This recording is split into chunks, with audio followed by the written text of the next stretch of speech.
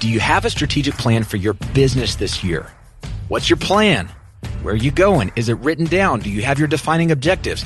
Now you might be thinking, strategic planning, I know that's important, but we can't get there yet. We got too much going on, or it takes too much time, or maybe that's something that we'll do when we're a bigger company or more sophisticated.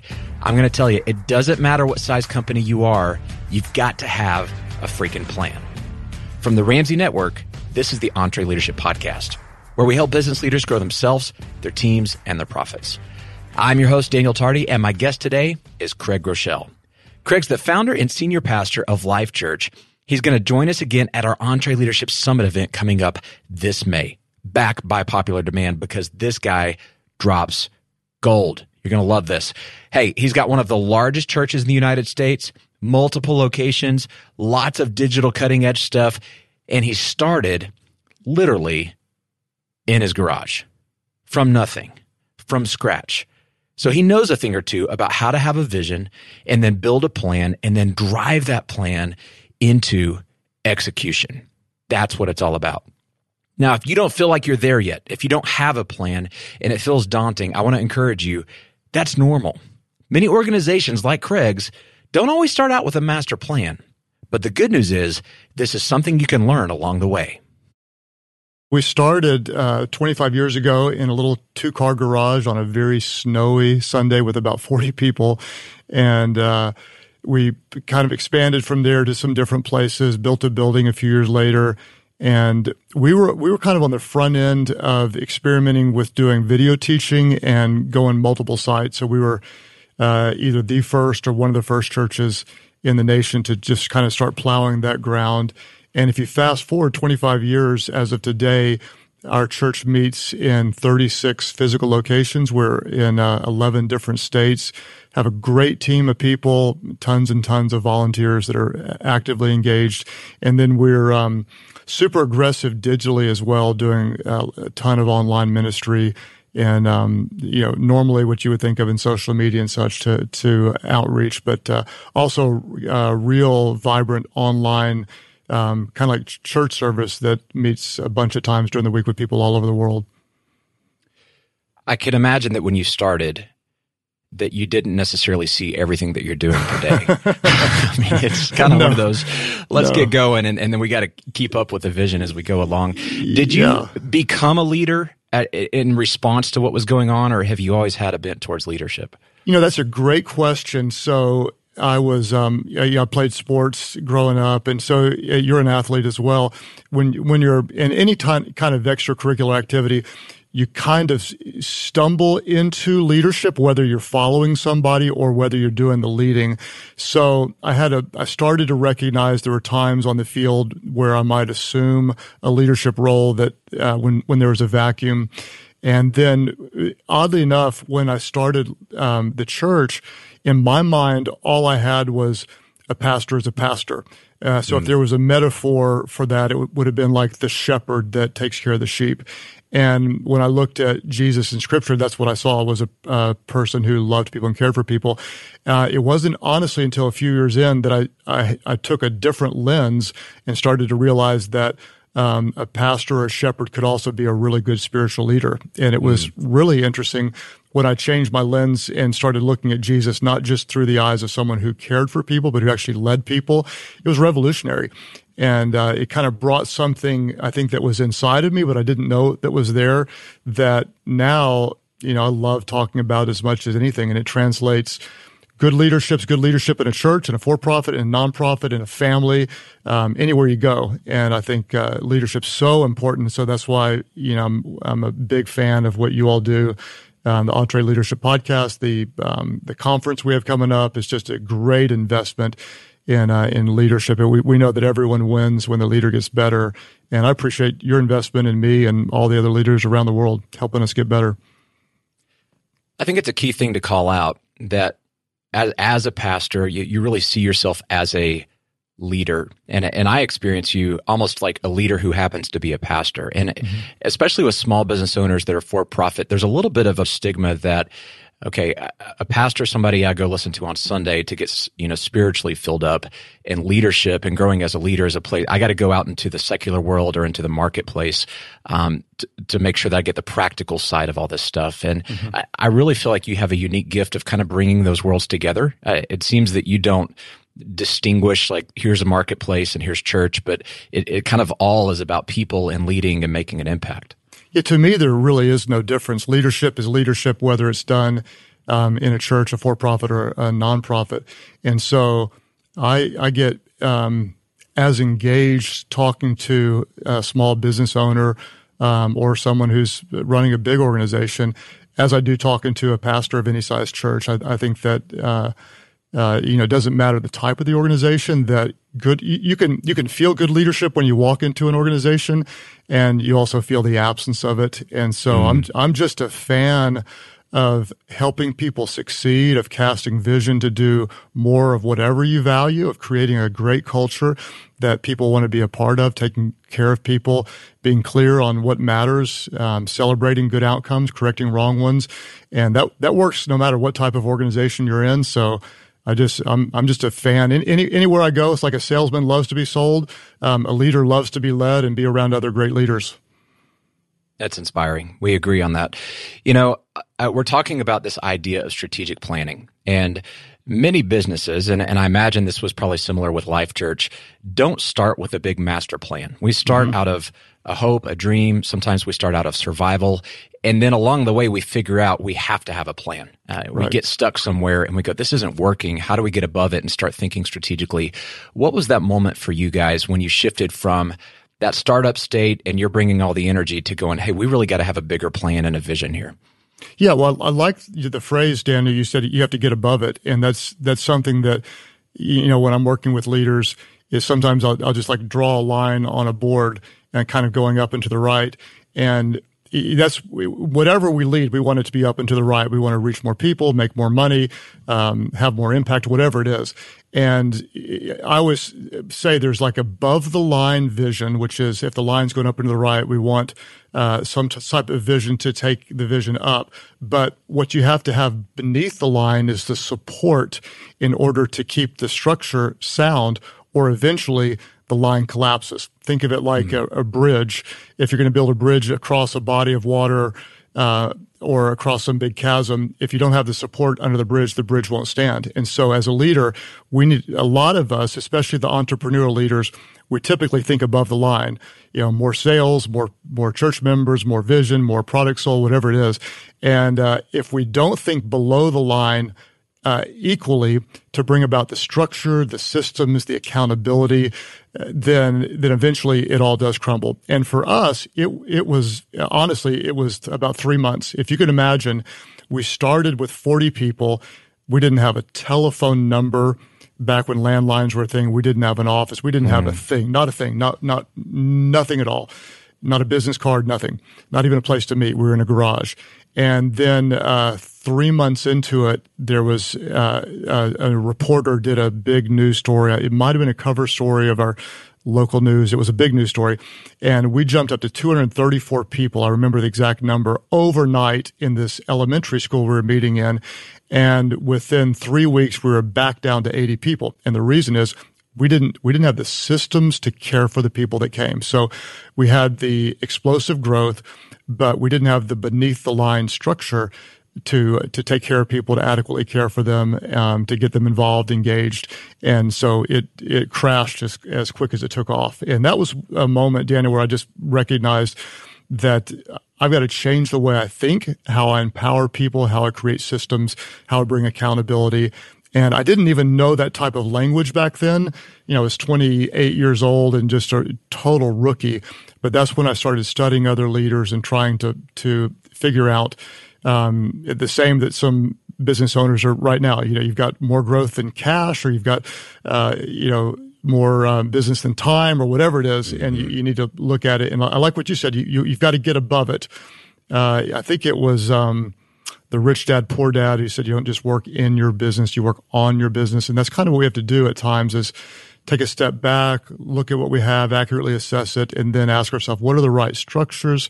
What systems do we need to put in place to sustain this and help propel it forward and hopefully up and to the right. You gave a talk at our last Entree Leadership Summit, and it was an incredible talk. I wrote down a lot of things, but one thing that has just stuck in my memory and come back to me time and time again is something you said. This is what I wrote down. You might correct me on if I wrote it down correctly or not. We don't rise to the level of our dreams and goals. We settle to the level of our systems. Mm-hmm. Did I get that right? Yeah, that's a James Clear quote from Atomic Habits, and he says it. He says, if I can get it right, it's real close. He says, "We don't rise to the level of our goals. We fall to the level of our systems." Something like that, and it's so true because we all have similar goals. He writes about in his great book. We all want to have a good marriage. We want to have a profitable business. We want to have a strong outreach ministry. Whatever it is, we all want to be healthy. We all want to be out of debt. But yet the results are dramatically different. And so it's not the goals that help us get to the destination, but it's the systems or it's the plan. It's not just vision, but we have to have good, clear execution. Or the vision's just a hope, a dream, and that's the difference, between so many good and profitable businesses or ministries and those that struggle. Well, how do you define a system? Well, in the talk, I've got a pretty long definition, and then I have a short one, and the only one I remember is a short one. But the short one is essentially how you accomplish the what. That's the clearest and simplest definition of a system is how do you accomplish the what that you want to accomplish, and so that is simple, but it also takes some work, and you have to start with the what. What's interesting, Daniel, is there's a lot of times when we're not real clear on the what. You could go to an organization, it could be a startup business or a thriving, a tenured business, and say, what is the big win? And if you ask 5 different people, you may not get the same answer 5 times. And so we have to be really, really, really clear on what is the specific win. And by that, it's not just here's the outcome we want, but it's here's the specific outcome by the specific time, done in a specific way. And so that the what's got to be really, really clear. And then the system is just how we accomplish the what. So if we know what the what is, then here's kind of like in sports, here's the rules, or here's the guidelines, or here's the procedures. And it's here's step 1, 2, 3, 4. Here's who does what when. Here's how they're held accountable. Here's how they're celebrated when they do it. Here's how they're corrected when they don't. And that essentially is the system. It's the how that you specifically accomplish the what. I've had a lot of business people ask us at Ramsey, what is your process for strategic planning? And I get this. There's almost like this undertone of what's the magic formula? Mm-hmm. And we certainly have frameworks and models that we use, and I tend to facilitate a lot of our board strategic planning, like offsite sessions. But if I can look through the years of all the time that we've done this, it changes a lot. There's times it's a little bit more organic. There's times we're following a very rigid process. I feel like the primary thing is intentionally creating the space to do that thinking and planning. Like if that's 80% of the battle is prioritizing on the calendar, we're going to invest time to connect on the what and agree on the what and force some of these hard conversations about arguing through whether that really is the what and then building out the how together. Have you found that to be true? Yes, 100%. In fact, if there's anyone who's leading an organization listening right now, the trajectory is toward the weekly meeting or whatever the normal meetings would be. And so we tend to think that solves the issues. That does solve some. But I found in my experience that the weekly meeting tends to be really, really close to the action. And what we have to do, again, to use your metaphors, we have to get above it. And that's why if you don't have, I would say quarterly is kind of essential, once a quarter. And it could be more often than that, but at least once a quarter where you're doing, we just call them an offsite meeting. And it's funny, our offsite meetings are actually on-site sometime, but they're in a different environment, which is really, really important, because when they're in the same environment, what happens is you tend to sit in the same seat and you have the same view, and you also have access to your phones. You can be checking email or text, and so what we like to do is get to a different place, either in the building or what's even better is you get in a different place in the city, or even better yet, get to a different place in the country, which is harder to do now than at other times in our lives, but get to a totally different place, different environment, and that creates a different gear in your mind where you're not just thinking, here's what's coming up this week or next week, but you're thinking out the next quarter, maybe 3 quarters, maybe even 2 years in advance. And that really breaks you out of what's urgent and gives you permission and the space to work on what's important. If you're always looking week to week, which is what we tend to do in the weekly meetings, then you're going to be responding rather than initiating. And great leaders don't respond. Great leaders also initiate. Well, there's a huge piece of this that depends on creativity. And it really is true that creativity and environment go hand in hand. And so creating a different environment, shaking it up, viscerally saying we're in a different space, so we're going to think differently instead of being in this rut that we're used to with the weekly meeting. When you have an offsite coming up, as the senior leader of your organization, what are you doing to prepare? Are you journaling? Are you coming up with questions? Are you connecting with a facilitator? What's kind of your process? Yeah. So what I'll do, Daniel, a few weeks before is I kind of keep a running log, both on my phone and then I have a notepad. And so I like to keep it in 2 different places. The reason is I put it on my phone. Here's the big subjects I want to cover because it's immediate. I'm out to lunch somewhere. I'm, working out in the gym. And so I think of it, I put it down there. Then I also personally transfer it to a piece of paper because I like the physical process of writing. It engages my brain.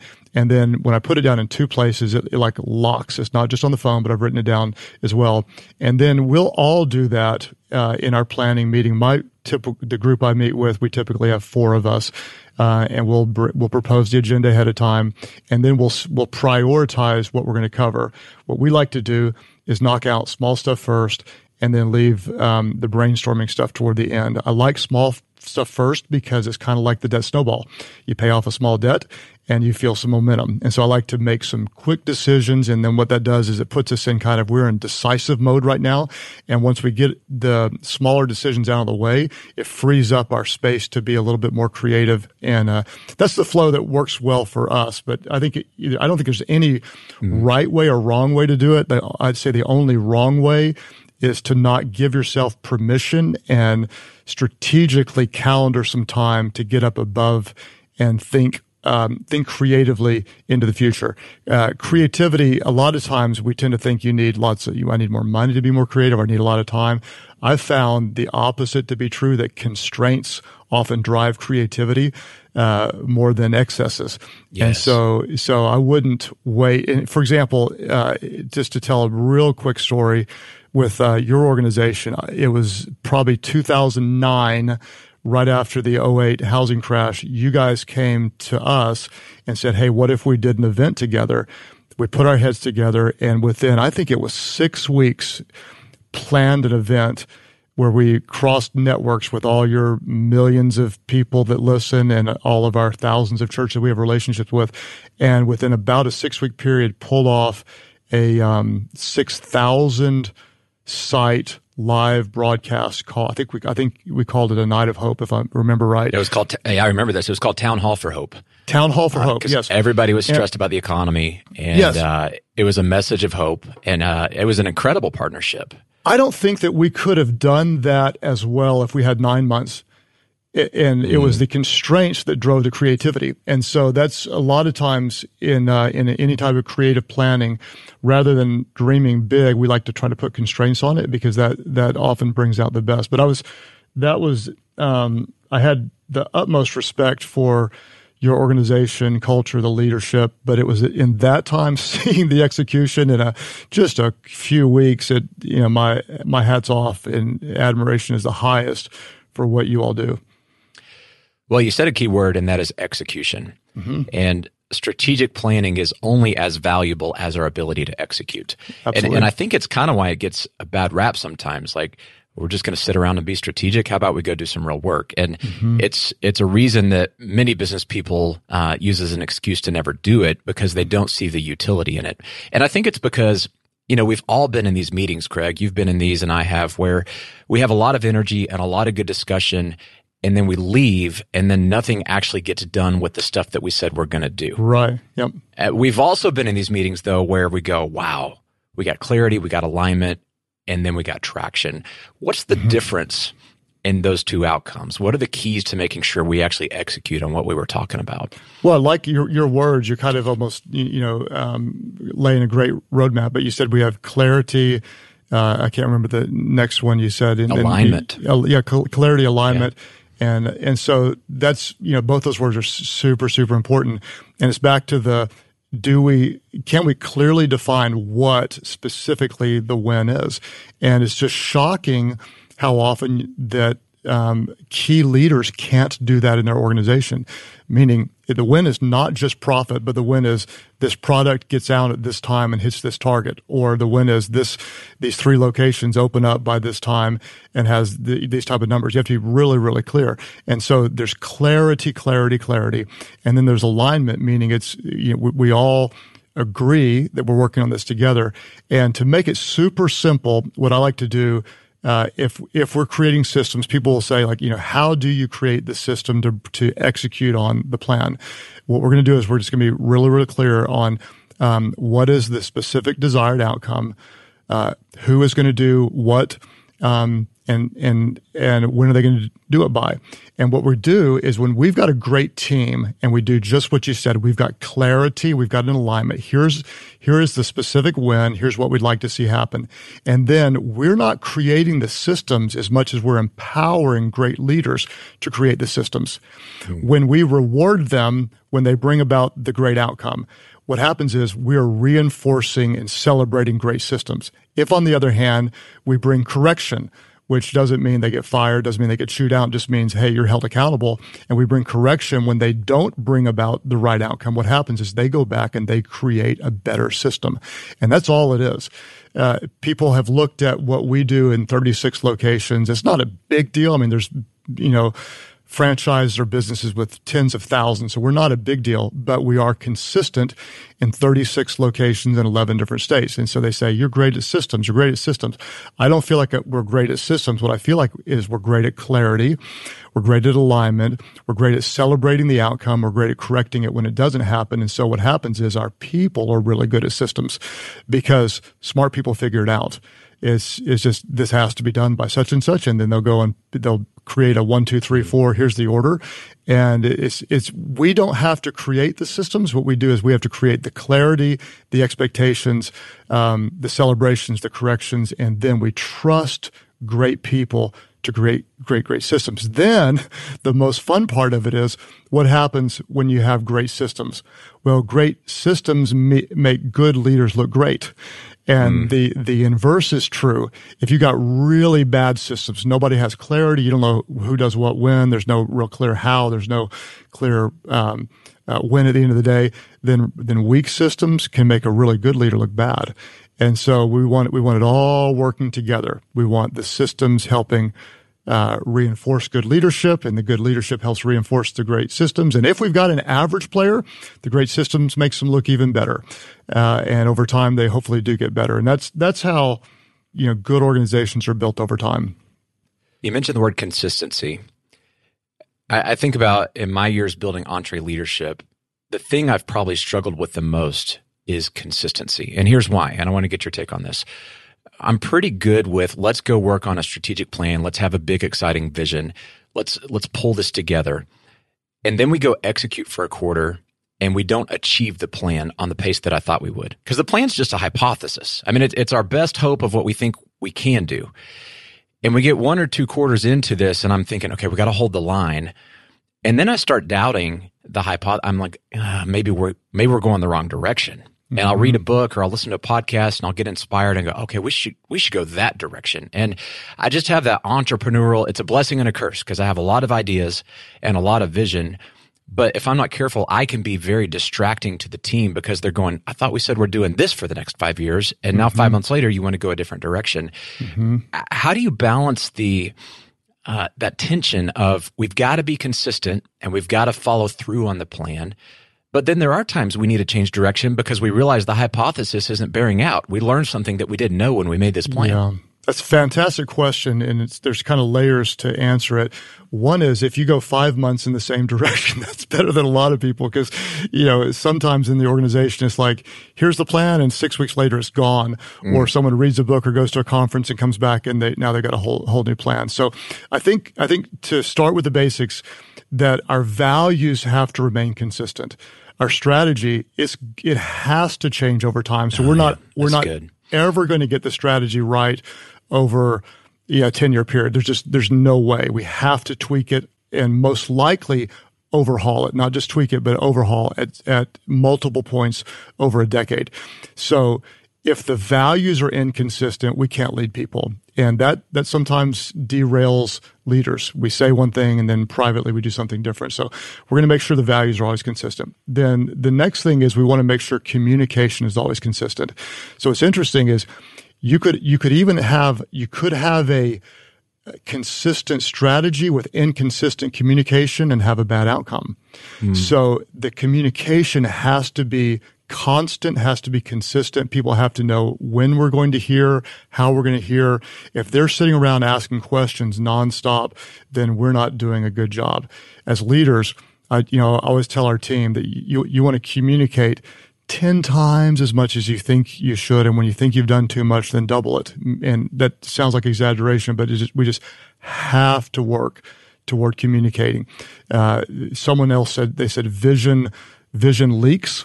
I added to it vision leaks and values drift. So over time, here's the vision, here's the vision, here's the vision, here's the values. And hopefully the vision and the values will remain mostly constant. But then the strategy is totally okay over time to tweak it, to change it. If we're doing it every 5 months, that's probably way, way too often. But it's kind of like if I'm driving from Oklahoma City to Tennessee to see you, I may need to reroute a couple times because I made a wrong turn. That's okay.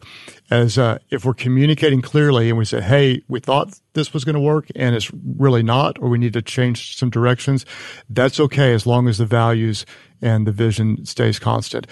That's one thing. And then at another level, so that's kind of strategy.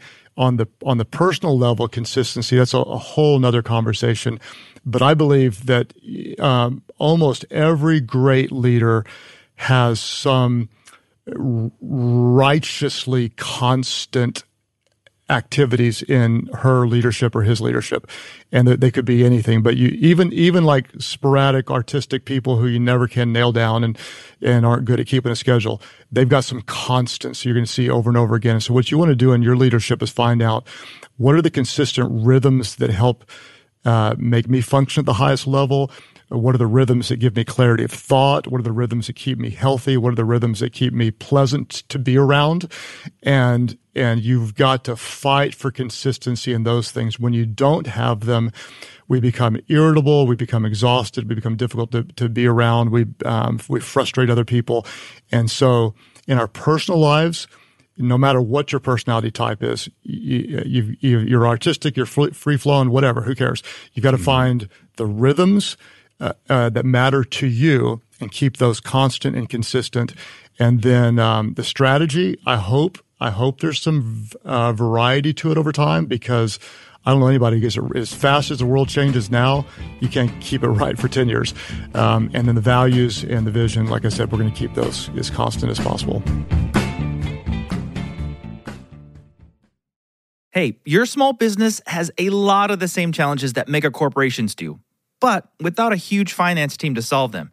I mean, who has time to juggle different apps and programs to manage your cash flow? Well, that's where Found comes in.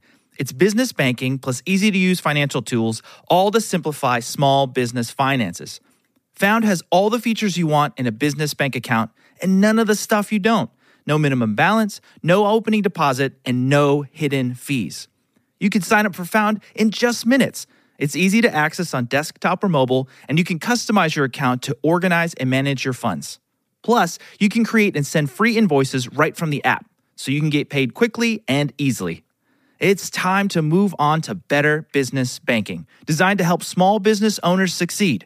It's time for Found. Get started today for free at found.com/entree.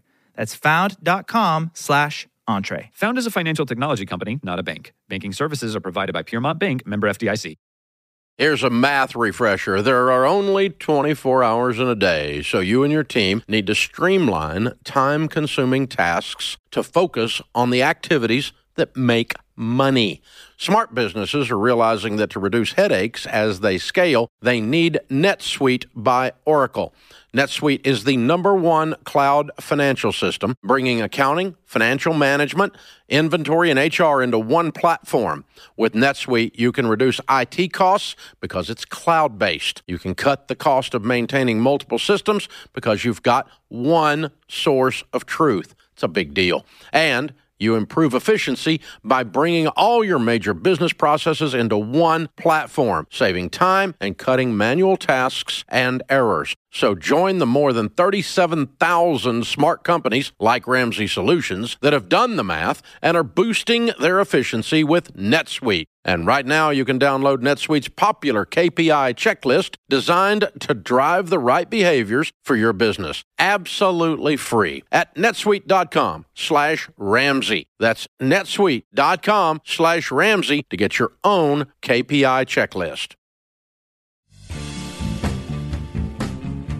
Well, I just had this thought as you were saying that, and this is kind of I take, monologue of something that somebody says and then kind of try to get it into a bumper sticker that I can kind of latch onto. And the bumper sticker in my mind right now is that discipline is not a personality style. Mm-hmm. You agree? 1,000%. Yes. It's like you could be a free spirit, you could be artistic, yet there's still these constant things that if you will have the discipline to figure out how you work and then continue to, it's going to be different than how somebody else works of a different personality style, but we're still responsible as leaders to show up consistently in spite of our nuances and quirkiness. Yes. Yeah, there has to be certain constants or people can't follow us. I'm trying to write a book on discipline right now, and my publisher, who's a fantastic partner, and we've done lots of books together, is pushing back and keeps telling me people they don't like the word discipline. They don't want to be disciplined. Discipline sounds hard. And I'm trying to figure out a way to put it that like discipline is your friend. There's a joy in discipline. I think it was, Jocko who wrote the book, Discipline is Freedom. It's totally freedom. And it doesn't mean that you have to be, a rigid, hyper-organized, boring person to be disciplined. You can be, like you said, it's not a personality type. But there's a good definition we use here some is discipline is choosing what you want most over what you want now. And everybody wants something most, and everybody else wants something now. And sometimes we want them at the same time. I want to be in good shape, and I want that donut. I want 6 of those donuts. And so in some form or fashion in your leadership, to be a leader that people will follow, there's going to have to be some areas of discipline where you choose consistently, this is who we are, this is consistently what we stand for, this is consistently what we believe, this is consistently what we as a group of people choose to want most over what may be easier or what may look more appealing in the moment over what we want now. And so yes, work in your own area, whatever your personality type, to find those rhythms. It was Duhigg in the book, The Power of Habit. Highly recommend. He talks about keystone habits. What are those habits in your life that the presence of them triggers cascading other positive habits? And when those things are not there, those keystone habits, they trigger more negative behavior or the lack of good behavior. And we talked about it before we came on. You said, and I think we both agree, for us, going to the gym is one of those disciplines that it triggers me to also eat good and then go to bed earlier and wake up earlier and do my Bible plan. And it's like a force multiplier. Like everything else gets better when I'm doing these behaviors. Yep. And we see this all the time in personal finance. When we talk about having a budget, most people that have never done a budget, they hear constraints, they hear oppressed, you're taking all the fun away. Mm-hmm. But what people figure out is after a few months of budgeting, they actually have more money than they thought they did. And they have more control over their financial destiny. And that same thing is true in really any aspect of discipline. It's kind of frustrating that the stigma about that word discipline in our society, and what you're saying about with your publisher, is that it's like a thing we want to avoid. I think it's just an unenlightened perspective, because once you figure out how much discipline actually serves you and is not your master, you learn to love discipline. It's your friend. Yes, it is. Mm-hmm.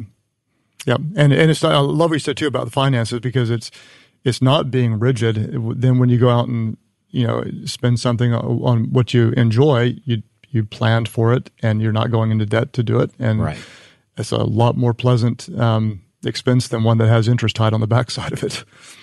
Well, and the other thing, I think people may feel like they have to be perfect with it. My wife and I have been doing a monthly budget for over a decade now. We've never hit it perfectly. Mm-hmm. There's been months we've gotten an A-, but an A- on a really great plan is 10x better than no plan at all. And I think the same is true in business and strategic planning.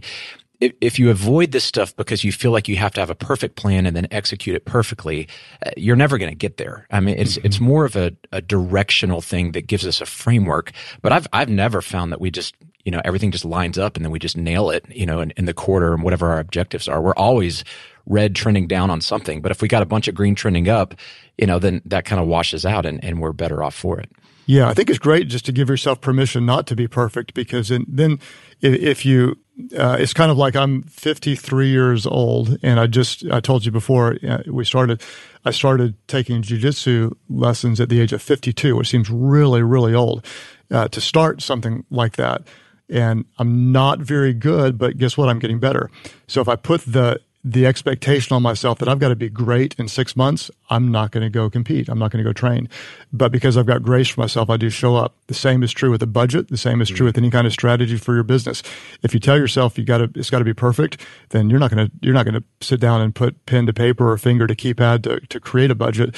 And so that permission to be close and celebrate close is a freeing and permission giving idea.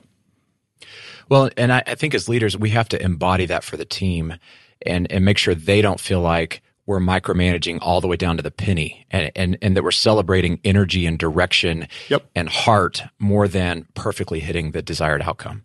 Yes. Then it's a fun place to work rather than a rigid, legalistic, dogmatic place. Yeah. So when a team member is not executing, earlier we talked about coming out of a strategic planning session or an offsite. You mentioned something that's very key. I want to repeat it. Every action has to have an owner. Who's going to do what by when? Because if you don't have that, there's nothing to hold people accountable to, and people assume someone else will do it. I mean, if it's not assigned to me, I've got busy life over here that I got to get back to, and so I'm not likely to pick that up and be the champion of that unless it's explicitly called out. Daniel, you're going to go do these things, right? And in the next check-in, you're going to have an update. Oh, okay, now I'm on the hook. When somebody maybe isn't executing, there's a couple things that could be off. We could have the wrong strategy. They maybe don't have the resources. Sometimes it's them. How do we discern when we've got the wrong person versus the wrong strategy? And that can get sticky because you talked about empowering champions and we want to believe in our people. Yet there's times we have to evaluate and go, maybe this person isn't the person to pull this off. Yeah, I think it's a really good way to approach it, because a lot of times we tend to blame the people downline rather than sometimes looking at the systems that we created or the systems that we allowed. And so it could be there was a bad system. Maybe we didn't give them the resources. Maybe we asked for too much, didn't give them enough time. So if you go in with the attitude to learn and to truly dissect and discern, what do we have? Did we not give you what you needed? Was it unfair expectation? If you get through all that and consistently you recognize that the person isn't delivering and it really is on that leader, then what you do is you go into coaching mode. And for a lot of leaders, this feels awkward. What I always try to tell them is that whenever someone coaches me, it's because they believe I can get better. And if they've written me off, they're not going to coach me. So anytime I'm coaching someone, it's because I believe in them.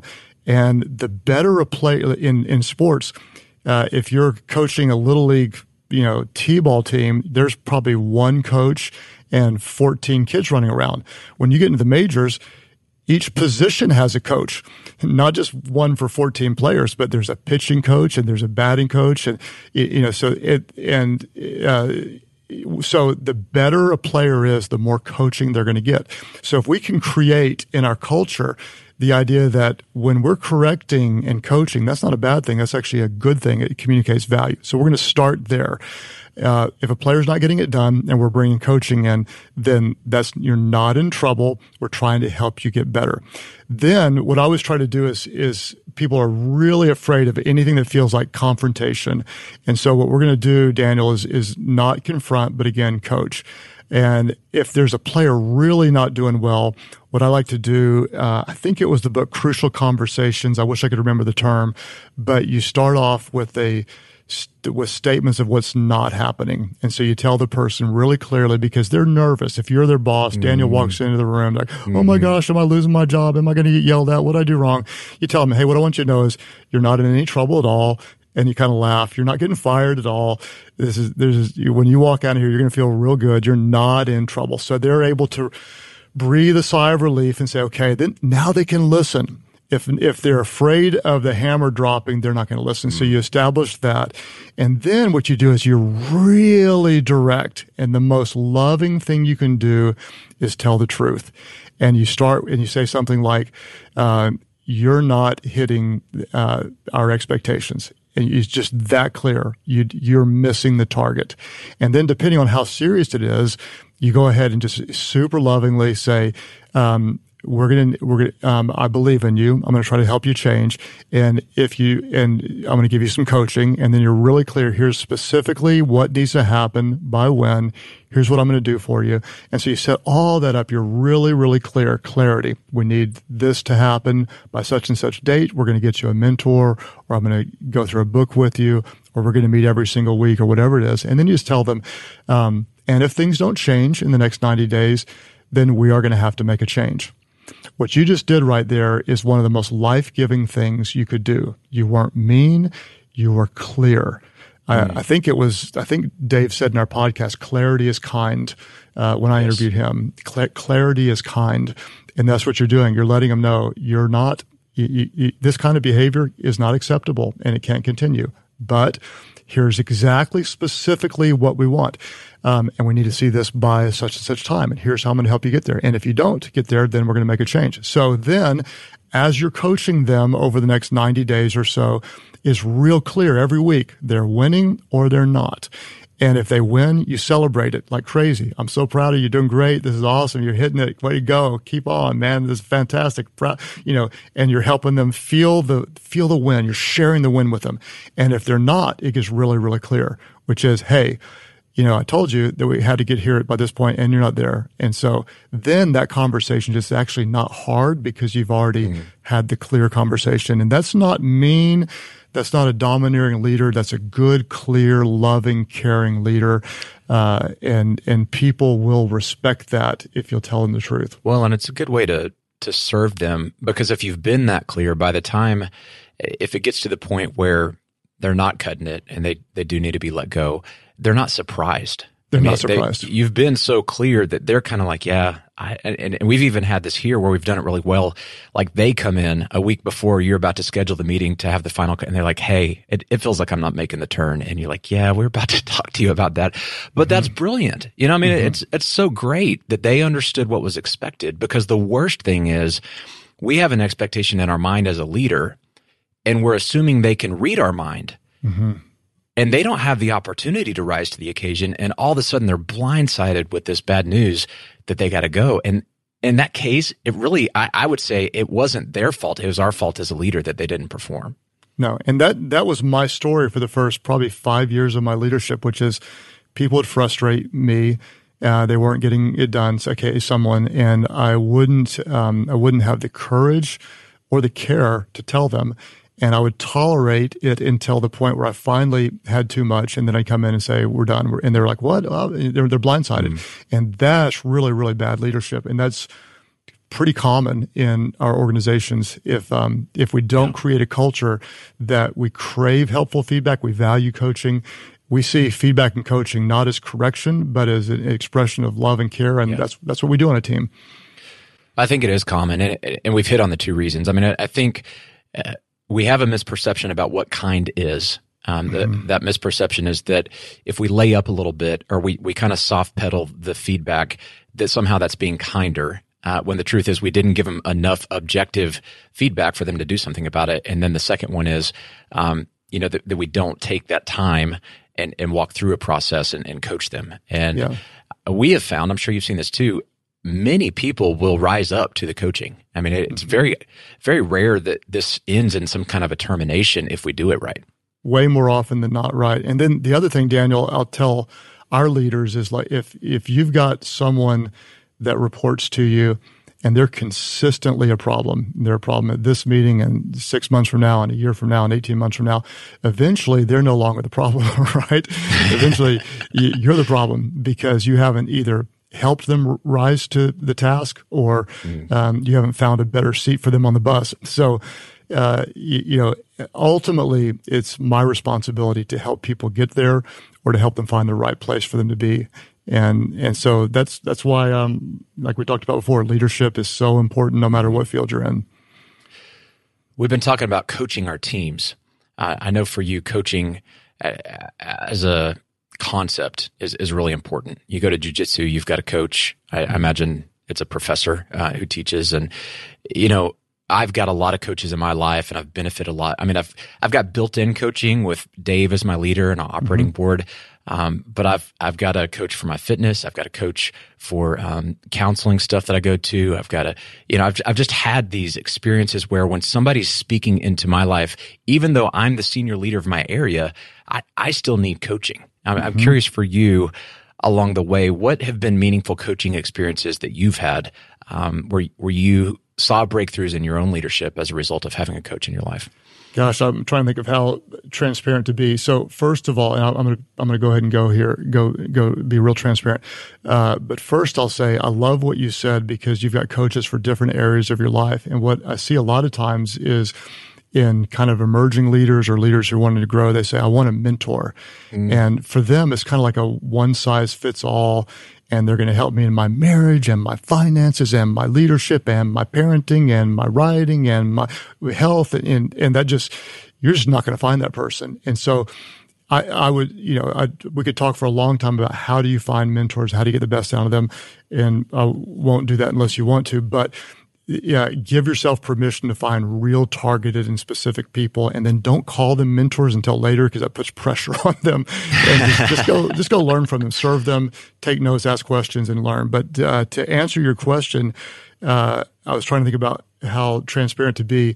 When I did Entree Leadership was it July? And we had, like so many business owners, we had to shut the church down back in March, and it was gone. It was closed March, April, into May, and trying to reopen in multiple states. And we had the I don't want to say the racial tension. We became aware of the racial tension that was there, and it became a real issue that leaders needed to speak into. And I was trying to do that, and I was exhausted, overwhelmed. And I came to Entree Leadership, and Dave just took me aside and spoke into me. He's been a friend, but it was more of a fatherly tone, and said, "You've got to take control of your schedule. You've got to stop responding to everything."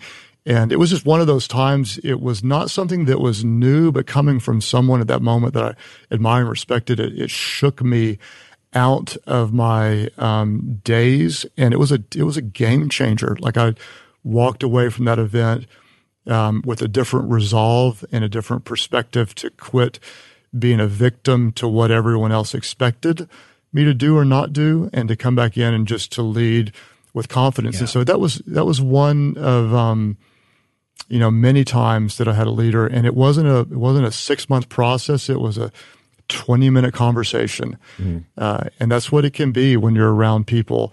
And the great thing was he was generous with his advice, and I was in a place where I could listen. And I just tell people, don't miss the nuggets that are around you. I had another thing.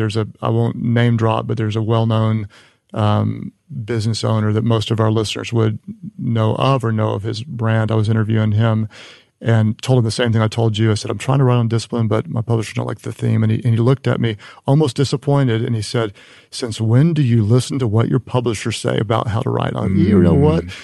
So I'm going to find a way to package this in a way that it is so important. And so, but that was a question he could have asked, and I could have missed the moment had I not been paying attention. Don't miss the moment. You've got life-changing moments with mentors and examples that could happen all the time. And it doesn't have to be a 3-month process. It could be one question. Since when do you start listening? And for the record, I like my publishers a lot. They're great. But I'm glad you do, because I was going to say, I think Ramsey Press would help you out with that book. That's a good one. I'm totally committed to them, but I do believe in this topic a lot. I don't know if this is true or not, but it seems like, and it's been my experience, that with coaching and mentorship, the bigger you get, the more you need it. Mm-hmm. We've got all these things that we now have to operate. We've got hundreds of team members now that are vying for our attention. We're more distracted, or at least have more opportunities to be distracted. And yet we still are trying to figure out how to grow and have a strategy and have a plan. Some of that's a little easier earlier on in a way. You have less resources, but you also don't have all this stuff that's existing that has to be operated.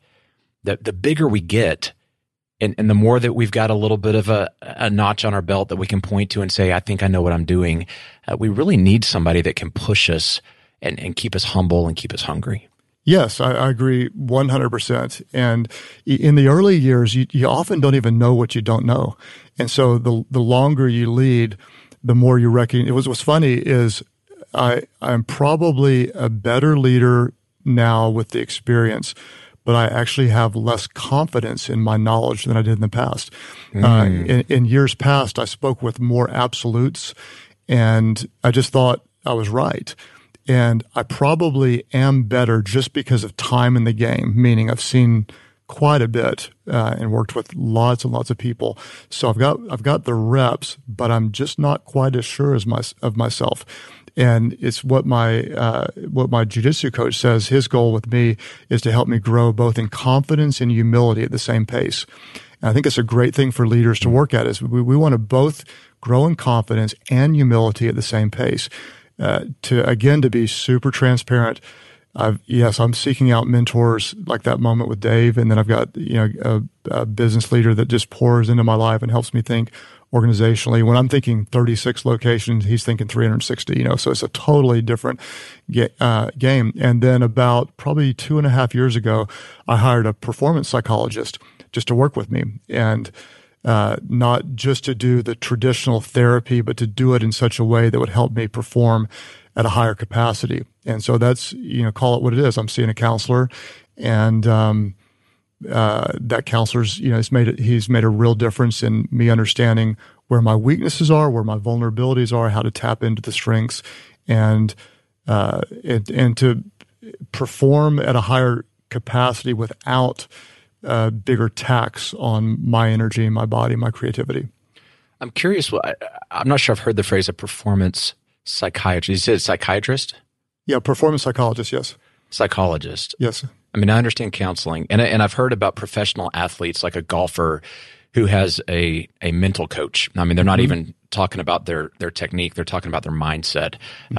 Is it that type of thing where they're helping you understand why you make decisions the way you do, and challenging, if you're responding from a feeling based or from an objective centered place? Like what's the nature of that conversation?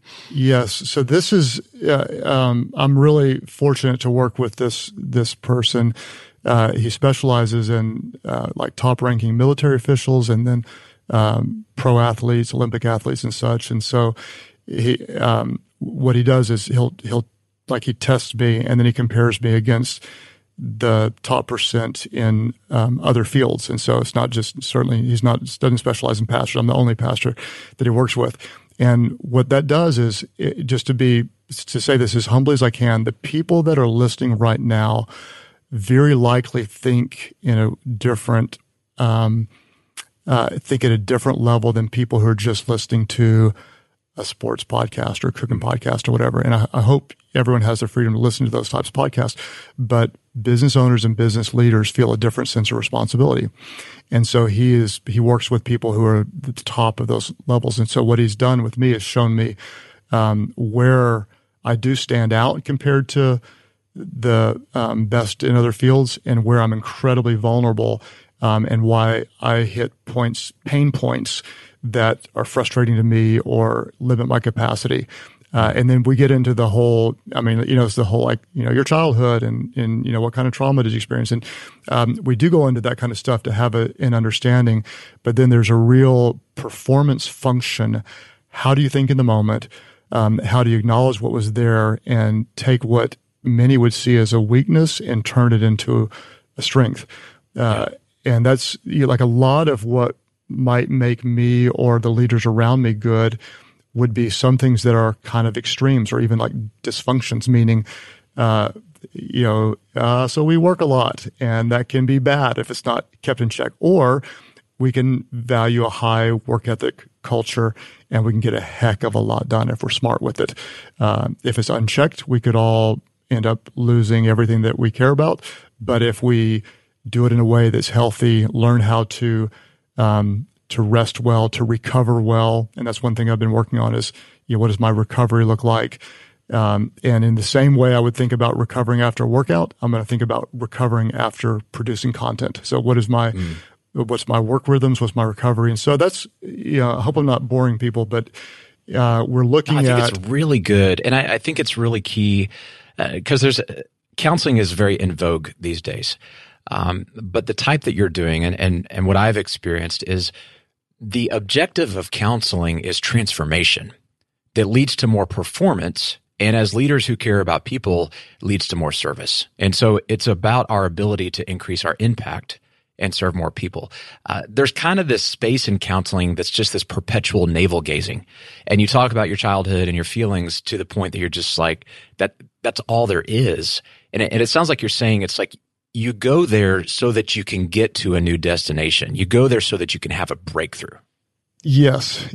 And again, I'm afraid I'm going to bore people, but what happened is my counselor gave me just ridiculously stupid little assignments. And it was almost insulting to me. And then he kept giving them to me, and I got frustrated and I almost quit. And then finally I just said, okay, I'm going to do these stupid little assignments. And what happened is I did, 4 or 5 little things, and all together they started to change my mindset. What's an example of one of those? So if I'm working for 12 hours on a sermon message, instead I'm going to work 10. Instead of giving my instead of waking up at super early in the morning, which I do sometimes, I'm going to force myself to stay in bed and try to produce the same amount in the same part of time. Jiu-jitsu was one of the things. What he wanted me to do is he wanted me to have an activity that disconnected my mind for an hour and got my heart rate consistently up above 120. And so jiu-jitsu wasn't the assignment, but it fit the assignment. And so that's just like a mental break where if I'm not on my game, I'll get my head crushed, And so that was like, why would that matter? And all these little things together, taking, instead of going 8 weekends straight, going 7 with a weekend off. Shaving, and all these little things together, I started coming out and going, I feel better. I'm thinking better. And that's why I would just say to any leader, why would we ever be ashamed to get help? Why would we not seek out counseling and mentors? It's, I don't know anybody who's done something that's significant without the help of a lot of people around them. It's not something to be embarrassed of. I'd say it's something to passionately pursue those who can help us become better. We started out talking about planning and strategic planning, and I'm noticing through our conversation we've drifted into kind of this very personal space. And I don't think it's an accident, because I know in my own experience, the planning that I've done is only as good as I am as a healthy person. And the creativity and the vision and the ability to have the confidence to go forward with a big, daunting 5-year vision or whatever the case may be, it doesn't really work if we're not solid and grounded as leaders. So It sounds like you're in a really deep-rooted, solid place in your leadership right now. What is that doing for your vision? What is that doing for strategic planning? What's that bringing to life in the organization for you right now? I think to take a step back, one of the leaders on my team, he quoted one of the race car drivers and said, basically, to win a race, you have to go really fast and you have to be almost out of control, but never completely out of control. And so I think as a leader, to really excel, we're going to always be pushing it, but if we push it too hard, we crash. And so I think I just kind of want to say to the leaders out there, give yourself permission to be different, to care a little more, to maybe work a little harder, to be a little more demanding, to be a little more passionate, to have higher standards. But at the same time, you just have to last. If people are snapping all around us, and especially in this season, in 2021, with all that we have going on in the world right now, it's the most complicated season for most of us to lead in. And so we have to have the parameters. We have to have relationships. We have to, if you're married, making that marriage a priority really, really matters. Having our children in a place that we feel like they're in the right trajectory really, really matters. Having our finances, it really, really matters. Having our health, it really, really matters. And so you've got to define what those big things are and then just work your brains out to push it to the limit of production without ever breaking some of those big things. And it's going to be, you have to really be careful, or if you get in the red line in any area, the warning signals go off. You just have to pay careful attention to it. All that said, long road to your question, what is it doing for me now? Is I would just say, I'm enjoying it again. In last March, April, May, June, it was beating me. And now I wake up and I may not be winning every fight, but I'm looking forward to every fight. I've got the energy for every fight now. And so if people can find those big things, which is the physical recovery, intimacy in your best relationships, a few good friends. You don't need a lot, just a couple of really good friends. Someplace you go to enjoy to disconnect your mind, spiritual refreshment. And those things, then you can come to work with like an attack attitude. And it's fun. Like it's fun working hard. It's fun lifting the standards, fun breaking barriers. But if you're not healthy in those other places, like I was struggling in that time, those things can break you. So holistically, let's work to bring our not just be profitable, but to be healthy, to be striving to be our best in all those major areas.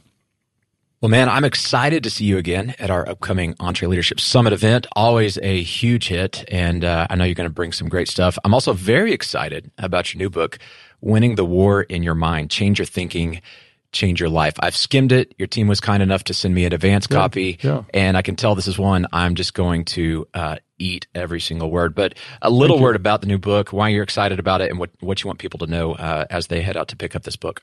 Well, first, my publisher was really excited about that one, so we'll say that. And, and so this book is a result of about a 5-year journey. And what I recognized is that my mind, the life you have in many ways is a reflection of the thoughts you think. Your life is generally moving in the direction of your strongest thoughts. The same is true of your leadership. Your organization. It's a reflection of how you think.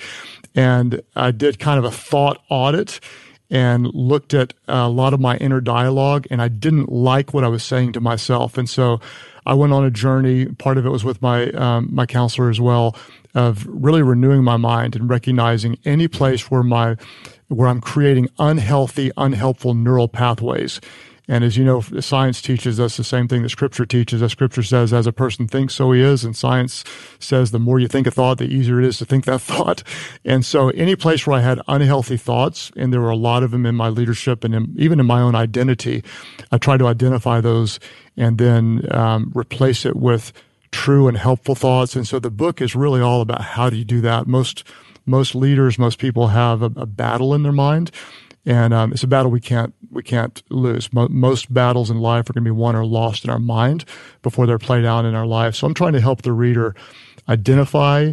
You can't change what you don't name. So let's name it. Let's confront it, and then and let's change the way we think, and that'll change our families. It'll change our finances. It'll change the way we lead. The subtitle is "Change Your Thinking, Change Your Life," and I believe that's not hype. That's real. Change your thinking, and it will change your life. Such an important topic, especially for leaders. Craig Groeschel, you're one of my favorite Instagram follows, and when I listen to you, I'm proud to be, the way you communicate makes me more proud to be a Christian, to be a leader, to be a father and a husband, and you just have a gift of encouragement, but strength in the midst of that encouragement. And I'm a better leader as a result of following what you're talking about. And guys, if you're not following Craig Groeschel, his podcast on leadership's amazing. Great Instagram follow as well to get little sermonettes and things that he's got going on. And definitely go out and pick up the new book, Winning the War in Your Mind. This one's going to the top. I'm excited about it. So we'll look forward to seeing you coming up at EntreLeadership Summit. Until then, thanks for being back on the EntreLeadership Podcast. We love it every time you're here. Hey, can't wait. You're a fantastic interview and a world-class leader. It's always fun to talk to you, Daniel. Well, my big takeaway from this conversation is that 90% of success is staying in the game, showing up, outlasting the challenges, outlasting the competition, keeping your head in the game, and having a plan that keeps you on track. And I love how Craig talked about the things that keep us in the game are just a matter of intentionality. Creating this space to build a plan with our leaders, write it down, and then holding people accountable and empowering them. Man, you can just tell Craig's the kind of guy that breathes life into his team, that's encouraging them with positivity, but also boldness and strength. And so I hope that's what you're doing as a leader. If you want to win, if you want to build a dynasty over 25 years, if you want to be the best in class, the largest in your space, the way that Craig is in his, well, it's not that hard. He laid it out. It's simple. Have a plan. Have a vision. Define the objectives with your team. Prioritize the space to have these conversations and then execute. Hold people accountable. Have the weekly meetings. Encourage people. Course correct. And do this over and over and over. And guys, you know what? You may not feel like you're that great at it. I remember when I started doing it, I felt like I was fumbling through it all the time. I felt like I was missing stuff. But if you will just show up and exercise these muscles, you can get really, really good at it. And when you do, you're going to stay in the game. When you do, your team's going to stay in the game. When you do, and the adversity comes, you're going to have battle walls that are so strong that you cannot be penetrated, and you will outlast the challenges. You will outlast the storms, and you'll outlast the competition. That's how it works.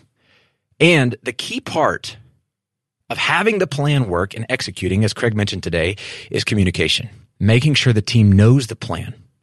Now, I've been guilty of having the plan in my head, and it's a brilliant plan in my mind, but nobody knows what I'm thinking.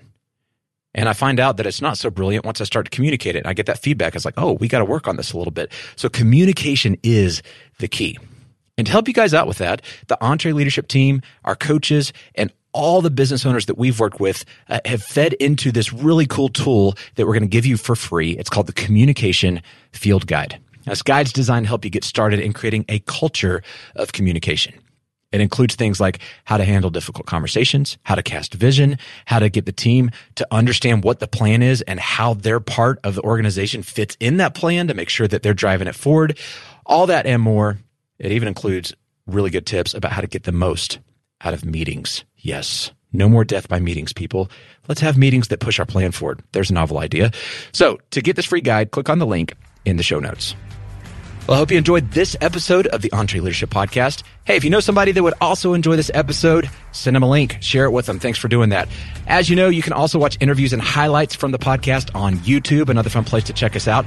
And look, if you're a small business owner between 2 and 200 team members, we'd love to have a live conversation with you, get some feedback on the show, and ask you a few questions about how we can improve and make it even better.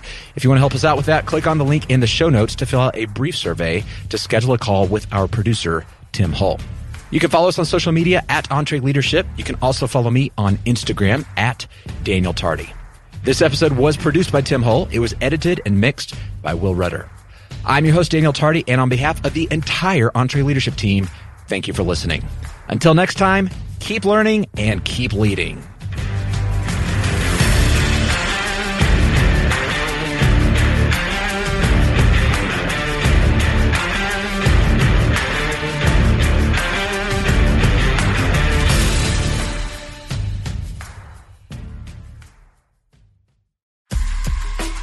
you enjoy this podcast, you should check out other great podcasts from the Ramsey Network, like Borrowed Future.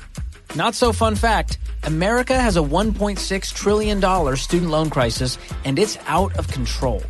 I'm George Kamel, host of the Borrowed Future podcast, where we uncover the underbelly of the student loan industry and show you what you can do about it. It'll inspire you to see that it is possible to avoid student loans and graduate college debt-free. Listen to Borrowed Future wherever you listen to podcasts.